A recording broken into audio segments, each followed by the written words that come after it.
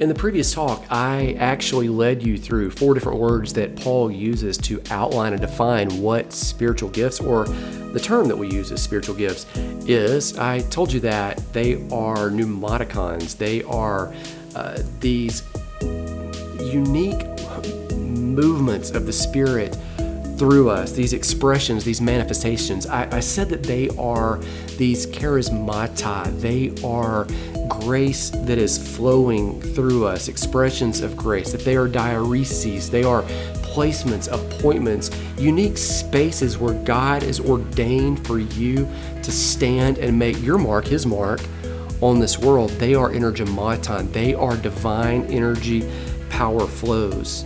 Now, in the same passage, 1 Corinthians 12, 1 through 7, he says all that. As he keeps moving on, he gets to this place after defining the gifts like that and starts describing a few of them. Here's what Paul writes in 1 Corinthians 12, 8 through 11. He says, "To one there's given the Spirit a measure of wisdom, to another a message of knowledge by means of the same Spirit, to another faith by the same Spirit, to another gifts of healing by that one Spirit, to another miraculous powers, to another prophecy, to another distinguishing between spirits, to another speaking in different kinds of tongues, and still to another the interpretation of tongues. All of these are the work of one and the same Spirit, and He distributes them to each one just as He determines." We find 9 gifts in that passage. Let me list them to you. Number 1, message of wisdom. It's sometimes called word of wisdom or just wisdom. Number 2, message of wisdom, sometimes called word of knowledge or just knowledge. Number 3, faith. Number 4, healing. Number 5, miraculous powers, often referred to as working of miracles or just simply miracles. Number 6, prophecy. Number 7, distinguishing between spirits, or some people refer to that as discerning of spirits. Number 8, speaking in different kinds of tongues, which is often referred to just as tongues. Number 9, interpretation of tongues. Here's what I want to do is I want to walk through each one of these and just talk briefly about them, and maybe let's see where you and I might fit. Number 1, word of wisdom. That is supernatural application. The word of wisdom is the ability to speak the thoughts and guidance of God into a situation, most often in a practical way. This is different than preaching or teaching in the sense that the speaker isn't extracting nuggets of truth out of the biblical text so much as they are speaking truth into a specific situation. Often words spoken in this manner seem countercultural on the surface, while at the same time they resonate deep with your spirit. For someone, for instance, might offer you the advice to sew your way out of a financial hole rather than saving and working more to move your way through it. Though that seems counterintuitive, in your situation, it might be exactly what you need to hear. And when you hear it, it resonates like, oh, yes, this is it. Oh, and here's the important thing about wisdom. Though it's hidden to most people in the beginning, most often it makes sense once it's shared with others. It's as if the Holy Spirit confirms the idea once it's spoken. And number 2, word of knowledge is unique insight. A word of knowledge is another speaking gift. It carries the ability to talk about something that there's no natural way the speaker would have known. In the way that wisdom often refers to application, knowledge often refers to information. But it's not just any information. Generally, it's personal and it's timely. At the end of a church service one Sunday morning, a visiting speaker who had never met me and knew nothing about me at all, he locked eyes with me as he concluded his message and began what was really his time of invitation and response. "Hey, you're the father of many kids," he said. You have a lot, more than normal. How many do you have?" "Well, 2 of my kids sat near me. The other were either in kids' classes or helping teach classes in which they served. There's no way this man would have known." "Well, I have 7, I told him." He said, 7? "You heard me right," I chuckled. And then I told him, "As in 70 times 7 that you forgive?" He continued. He said, "You've been in a tough season. The Lord sees you. He knows your heart. You have the Father's heart. He wants you to know that your children are going to be okay." In that moment, a few things struck me that this was the Lord. Not only did this man not know that I had a larger than average size family, but he also knew that we found ourselves walking through a minefield and that I had worried about my kids' hearts as well as some of the crisis moments we faced and how they might affect them in the future. The Lord also wants me to tell you that He still called you. Your gifts remain, your calling remains. And there's a kingdom call on you and those kids with you. Does that resonate? I nodded affirmatively. He didn't know about the private conversations in which a once close family member declared the exact opposite, that my heart was fractured, that I had forfeited my ministry call, that my authority over those kids no longer existed. I tell you this too, your girls have a destiny that's special. I see them in the arts, and I see them graciously empowering other women. Well, how did this man know? Emma, she was then 18, my oldest daughter, had just submitted a script that was awarded a film shoot for the Sidewalk Film Festival in Birmingham, Alabama. And many of the conversations on my monthly date night with my oldest two daughters had focused on male and female relationships and how to empower women in a healthy way, particularly as they had witnessed subtle rebellion for most of their lives. Your home is special, the man concluded. There are going to be people coming to it, drawn to it because of the atmosphere there with you and those kids. The Lord sees you, and He knows the path that you are walking. Keep going. Well, what was all that? It was a revelation of the Father's heart for me, about me. Was it a word of wisdom? No, wisdom generally tells you specifics of how to lean into distinct situations. It often provides you with actions to take. This man didn't provide me with wisdom. He provided me with knowledge. He knew things which the Spirit revealed to him. Knowledge imparts details that confirm to the hearer that the Father sees you and He's for you. Now, I know you might be wondering, why would the Lord do that? Why wouldn't He just tell us individually? Well, that's the beauty of being connected to the body. We're not designed to walk alone. Yes, the Lord could have told me all those things, and He had. But it's easy to second guess what He says when you're walking through a trench. By telling another man who didn't know me unique things about me, the Lord affirmed in me in a way that I knew that I'd been hearing His voice all along. And honestly, being called out in front of others in this way was a blessing. Some of the others in front of whom this man spoke, a few of the leaders in that church, were people who'd been sucked into that family member's gibberish. They'd followed the lies and innuendos, hook, line, and sinker. By speaking through a man whom those leaders invited to preach, the Lord defended me before them while at the same time speaking precious words of confirmation to my heart. Words of knowledge often carry or release faith. The words impart supernatural confidence to the hearers. Now, you may have been in a Bible study or church service before and heard someone say, "I've been praying and I feel like the Lord is healing someone of a back problem now." Or it could be another issue. Whatever the case, though, the person being addressed, even if they're not called out in front of a large group like I was, they senses that God is for them, that He truly cares. Number 3, faith is seeing what's unseen to everyone else. Now, the gift of faith is more than just belief. It is a knowing. The gift of faith envelops a person like a blanket, leaving little to no room for doubt. It carries an authority that gives that gifted person an unshakable confidence that God is moving, and it will create faith in others who are nearby. We see the gift of faith operating in the apostles a lot. When Peter skips the prayer and simply commands the lame man to rise and walk, we're watching the gift of faith in action. That's Acts 3:6. Well, where do we see the gift of faith today? Well, when we see new church planters move to yet to be built neighborhoods and launch new startups which grow exponentially, we may be watching the gift of faith in action. When we see entrepreneurs receive vision for a new business idea, one they launch with ultra success, we might also be watching the gift of faith in real time. I intentionally included a church example and a non-church example above. Again, the spiritual gifts aren't confined to the four walls of the building. Arguably, an entrepreneur with a multi-million-dollar business has a greater reach and a larger base of influence than many pastors. And notice the gift of faith might be tied to a specific event. God will see you through this situation, or it might be exhibit itself like a long-term proposition for a lifestyle or a purposeful, intentional plan. Number 4, healing is imparting total health and wholeness. The gift of healing is the divine strength or ability to act as an intermediary in faith, prayer, and by the laying on of hands for the healing of physical and mental illnesses. Now, whereas all believers can lay hands on the sick and see them recover, see Mark 16:15 through 20, some believers have a unique ability to walk in this gift at a higher capacity.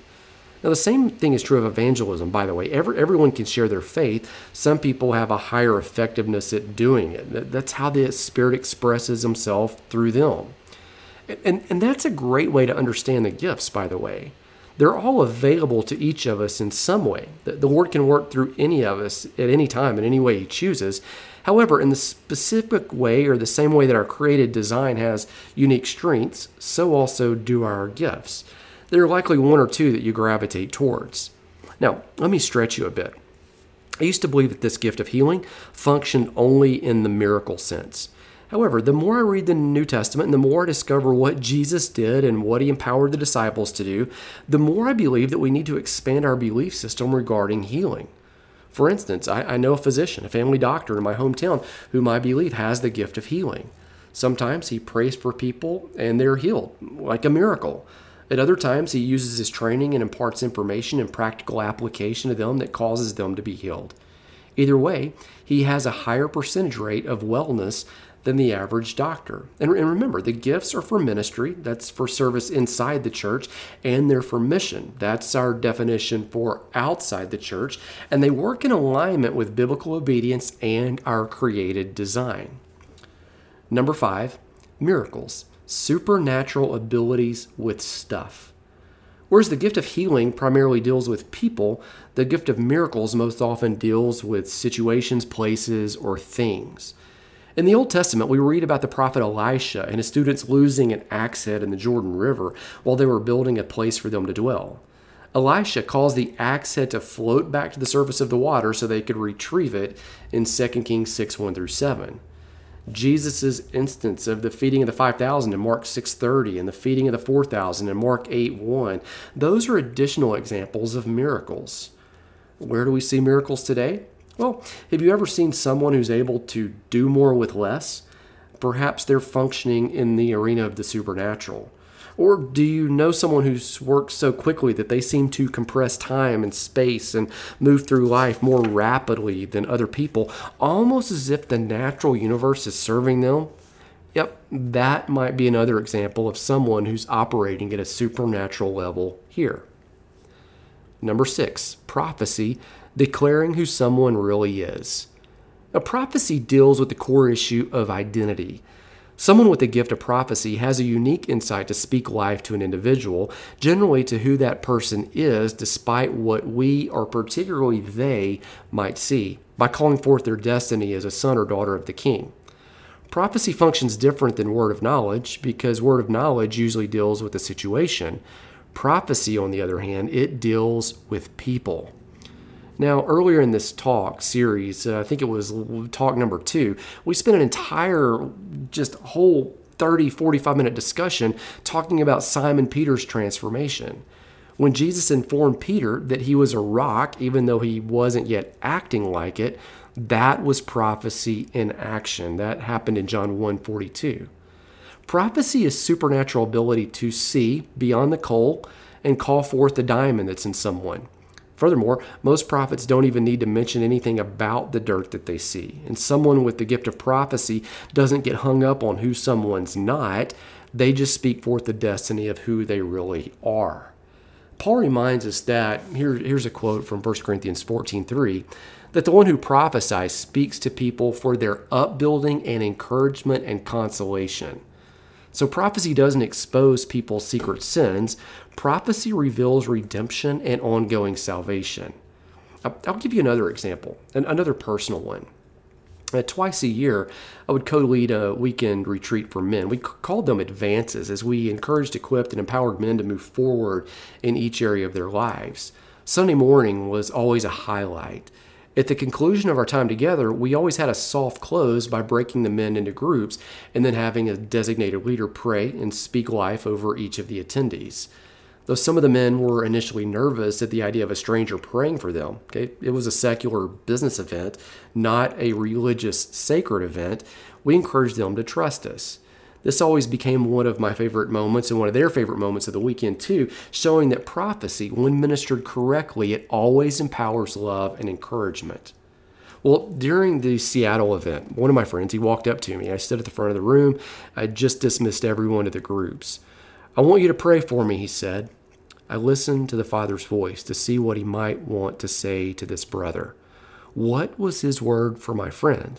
I wanted to know and communicate that message to him. Then, after a few seconds, I replied, "Nope, I want you to pray for me." "What?" he said. "Yes, you pray." He stammered a moment. Then he took a shot at it. It was a slow go at first, but then something broke, the floodgates opened, and he prayed like he'd never prayed before. As he said, "Amen," I looked at him and smiled. What just happened?" he asked. "You see yourself as weak," I told him, "but I and all of the men in here see you as strong. The Father sees you as a spiritual bulldozer, a man who's going to plow the ground and clear a path for so many others who are walking behind you, men that you can't see right now. They're looking to you for guidance. You're a leader. I see that, and I believe in you." Well, my friend Les, one of the two other guys who hosted these events with me, he concurred and he offered this man similar words of encouragement. And because of his background, the words all made sense to him. Whereas he came to me thinking he wanted a generic prayer, he received something more specific. Les and I both spoke the heart of the Father over him. Now, the fruition is that 18 months later, that man actually spoke at our event. He recalled this testimony of walking through bouts of depression, of leaning hard in some deep relationships of other men, and in the process of that, discovering his true identity. In his own words, "My life used to be like a dumpster fire, but now I'm on the right path. Any of you have an open invitation to contact me and talk with me anytime you need me." Number 7, discernment, seeing the unseen. Well, discerning of spirits is another manifestation of the Holy Spirit working through the people of God. True discernment doesn't just see what's happening on the surface level. Rather, it empowers someone to see the motives and intents behind what's happening. A person with a developed gift of discernment might recognize something regarding a person, something relevant to a situation, or even something related to a move of the Spirit, and they'll be able to determine if something is holy or unholy. Someone with a highly developed gift of discernment will often have unique insight as to how the Lord is moving, even in situations where it's difficult to see Him moving at all. Many times they'll get a sense or a feel about something, even if they can't articulate what it is. They'll just know. Well, what's the difference between faith and discernment? Well, faith looks forward. It anticipates something that God will do. Discernment, on the other hand, looks at the present, at the here and now. In addition, faith often expresses itself as belief. Discernment expresses itself as insight. So faith is belief for the future. Discernment is insight in the present. Now remember, healing and miracles are similar as well. We determined that in general, healing deals with people and miracles deal with things. Number 8, tongues, speaking from heaven to earth. Now, tongues is a gift we reviewed in previous talks. I believe it was maybe talk number 8 when we discussed the baptism of the Holy Spirit. And though the misuse and unscriptural application of this gift have made many people nervous about its use, the fact is that it remains a gift, a valid charismata whereby the Lord expresses His love in tangible ways to and through His people.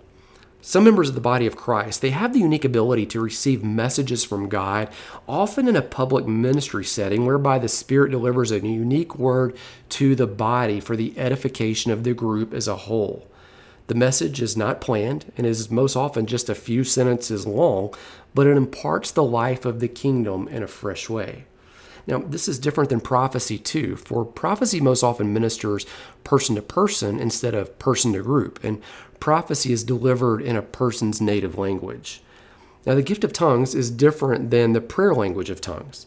In the same way that many believers can pray for healing and see results, I believe many believers can pray in tongues, whereas praying in tongues largely involves us communicating to God and then Him communicating back to us, of course.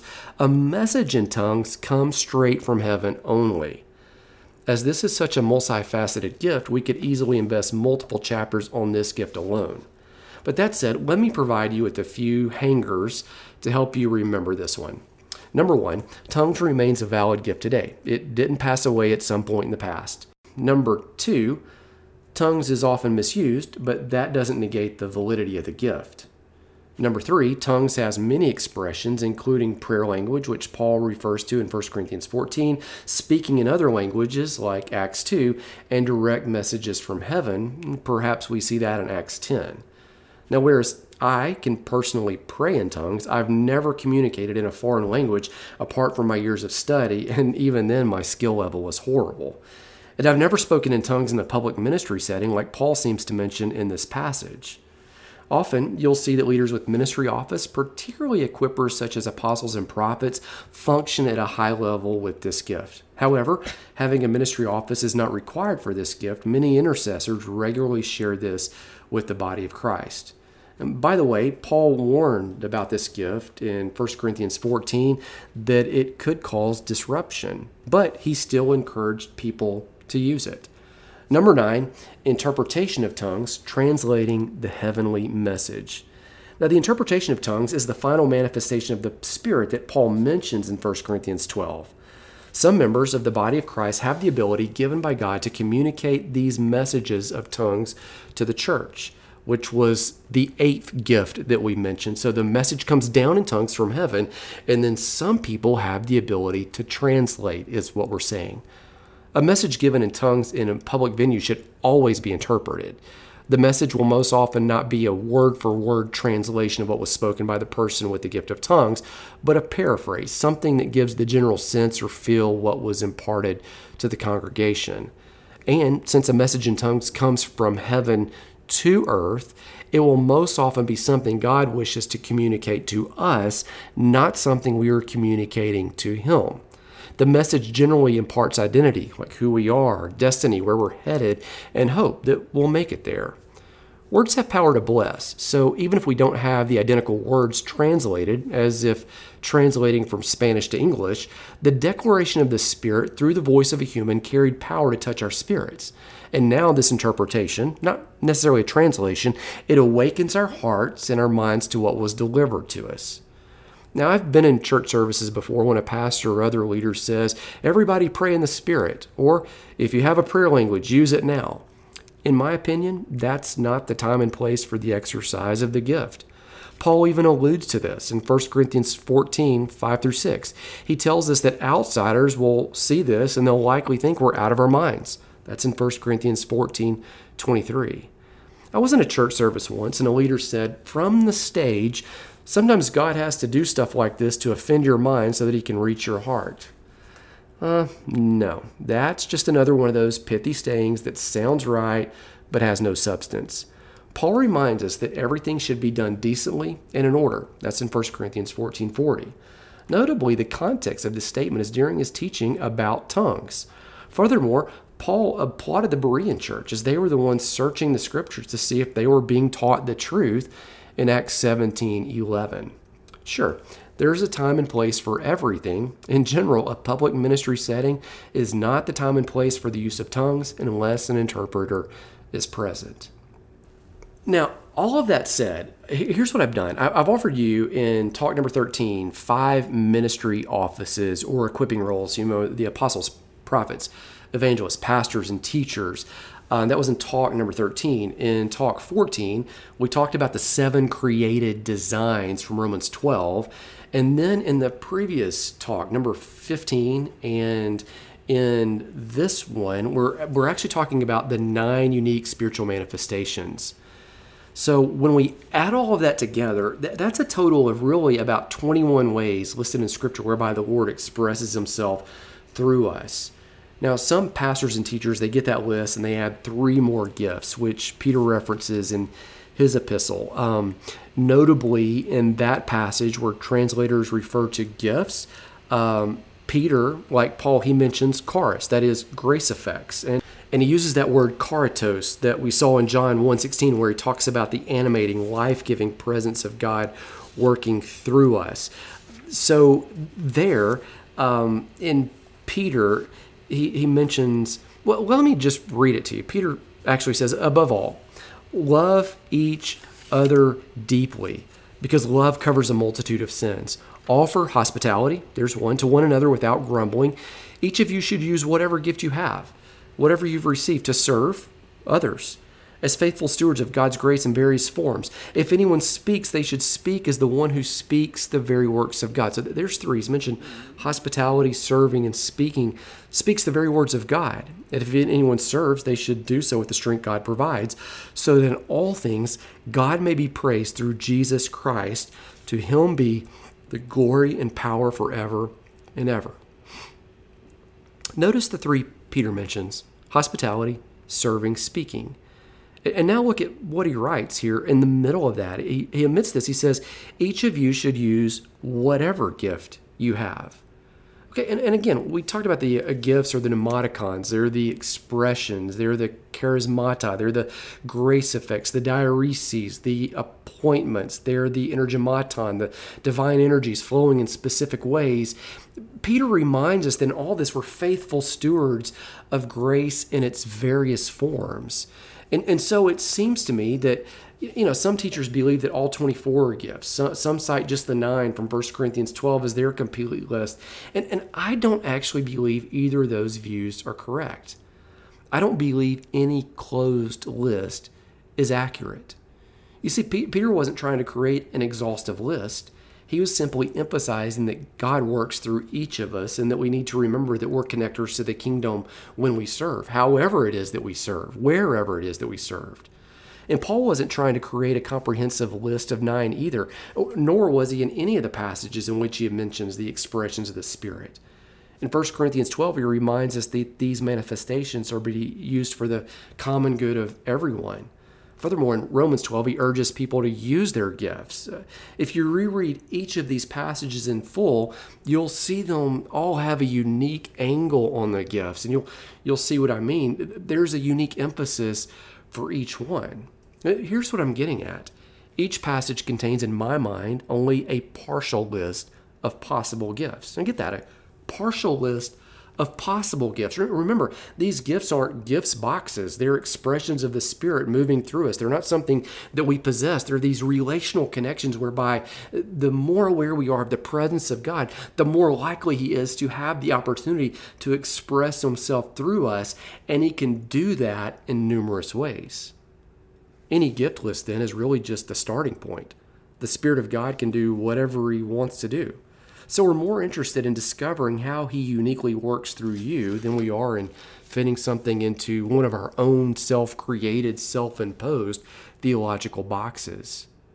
As we wrap up this talk, let me show you an example from the Bible of what I mean, that there's no list. And the first time we see the Spirit of God filling someone to complete a task, it doesn't appear on any of these lists at all, yet the Scripture is clear that the Spirit of God did this.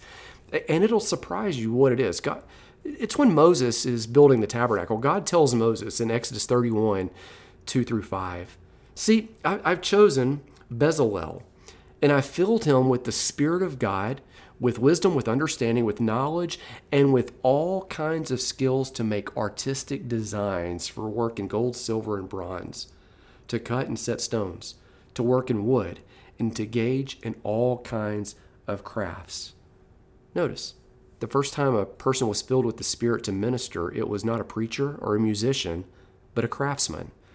This means God might supernaturally empower you to do something else. It's possible that some people are supernaturally gifted to create new things, to dance, to draw or paint, to organize and administrate, to mechanically fix or even invent something that blesses others, to musically bless others by singing or playing an instrument, to write, to do anything else where we see His supernatural empowerment. You see, we're not looking for a list, we're looking for fruit. The goal is to discover how God supernaturally works through you and then continue using those gifts. In other words, work from the definition, not the list. Work from the idea that the supernatural is the way that God uniquely, relationally expresses Himself through you wherever you are, whatever He's gifted you to do, however it is that you do it, living out the presence of Christ. May the Lord bless you. May the Lord keep you. May the Lord be gracious to you and shine his face of brilliant, bold favor upon you. May, regardless of whatever labels you've worn in the past, whatever you've spoken over yourself, whatever someone else has said of you, may those cloaks just be removed, as we saw with some of the gifts in this talk. And may you let the light of Christ, the creative light of God, shine upon you and illuminate and highlight the space where he has supernaturally tasked you, whether it fits on the list or not. And may you then let the supernatural empowerment of that Spirit flow, whether you're in the four walls of the church, whether you're in your home, whether you're with your neighbors, or whether you're doing something awesome, amazing out there anywhere else in the world. Grace, peace, shalom.